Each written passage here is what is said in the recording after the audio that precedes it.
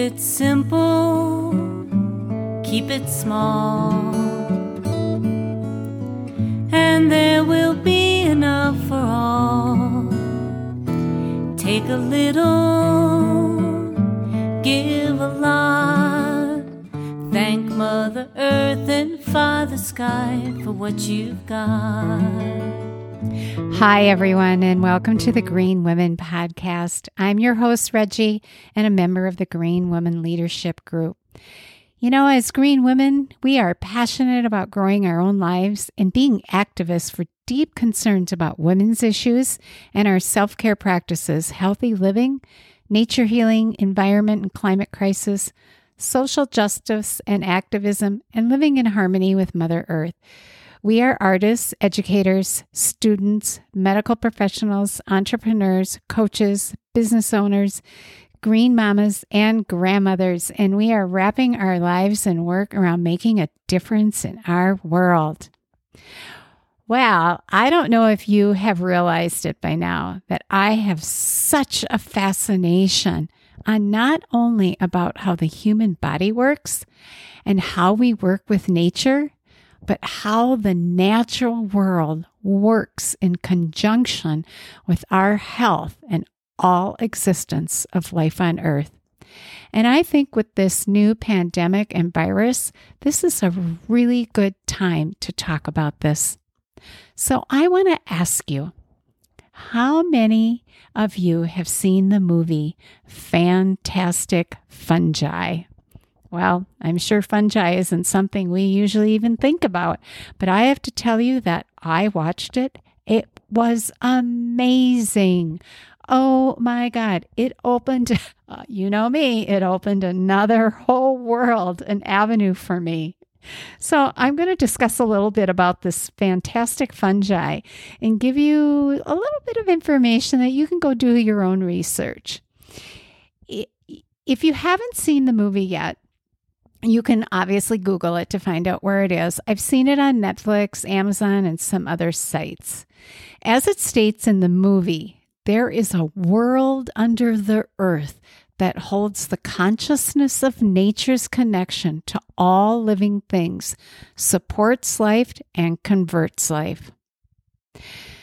One of the speakers also stated that the network of the fungi is 300 miles under every footstep you take, and that is all over the world.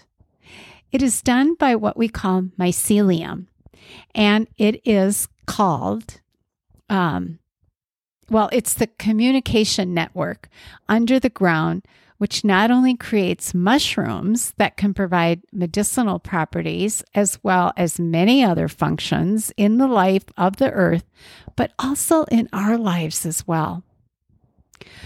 Paul Stamets, one of the speakers in the movie and a mycologist, did a quote in the movie.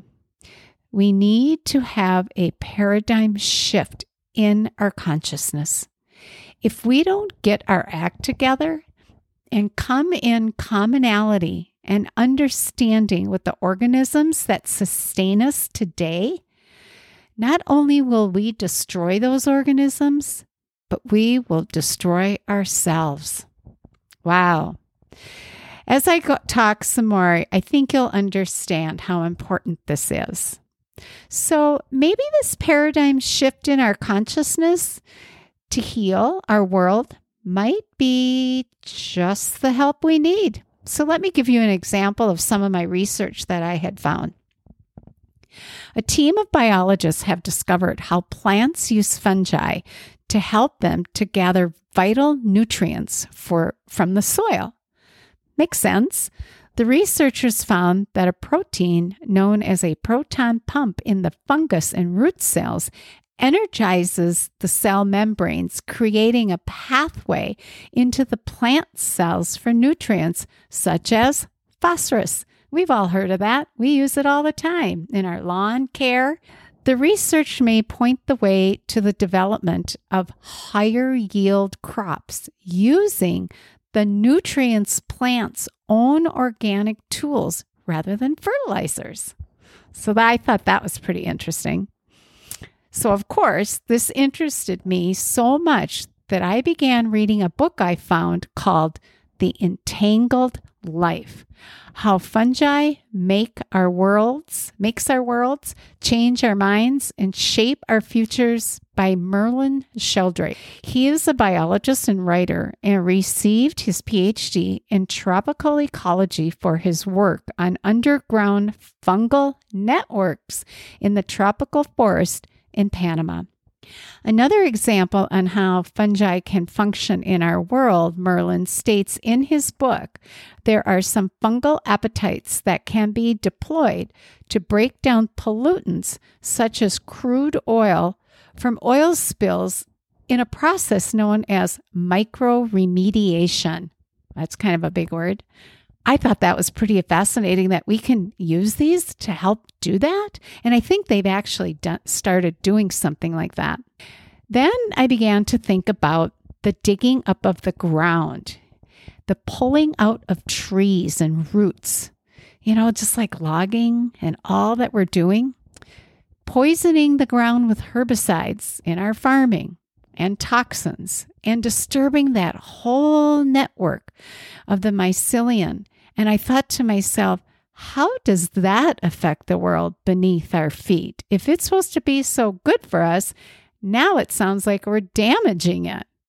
Well, I found an article on the Main Island Conservatory published by Maddie Lister, and she states, I hope I say this right, mycorrhizal fungi are the communication and resource transportation infrastructure of the biological world.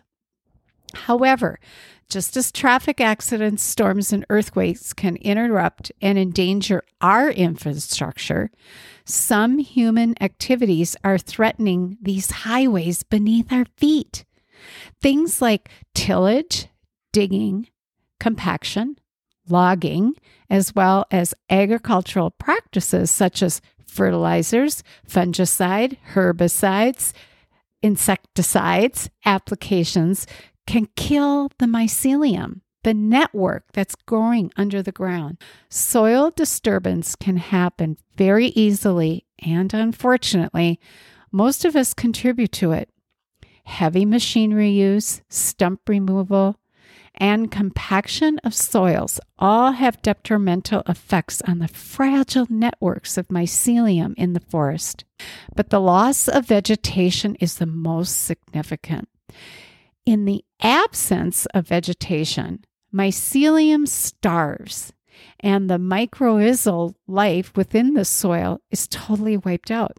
In addition, soil compaction from the big machineries during development can have unexpected impact on nearby trees and other plants. Even our beautiful parks suffer from soil compaction and us trampling across the forest floor. That's why in the national parks, they say stay on the path, because it will affect what's growing there also. How do we save these precious mycelium? I'm going to go through a few. We need to minimize the disturbance we create. We need to take care of our trees, whether it be leaving as many trees standing on your property as possible, particularly those veteran trees, planting a diversity of tree species, or leaving dead and dying trees to decompose naturally can help maintain and support mycelium networks. Soil disturbance should be prevented as much as possible. This includes construction, farming, gardening, and even hiking. To limit that use of heavy machinery to designated areas, practice more regenerative forms of farming with less fertilizers and toxins and tilling, and leave as much land natural as possible.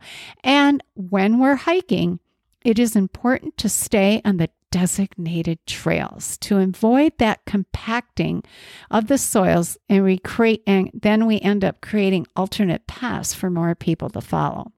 Remember to keep in mind when conserving natural areas on your property that what lies beneath the forest floor is as important as what you see above it. But my discovery was not just the finding of the movie and the book, for I was walking in the nearby wooded park nearby home. I found some mushrooms and I became even more curious. They were these white ones and they had little bumps all over them. Well, I didn't know what they were, and then I saw some little white round ones. I thought, I'm not sure those are really good. But as I kept walking, I passed a walker who had a bag which kind of looked like one of those little straw fishing, baskets or whatever.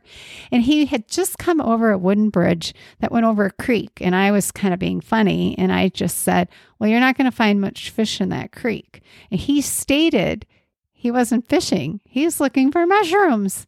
And I just wanted to know so much more. So I asked him that, what I had passed. He goes, well, show me. So I did.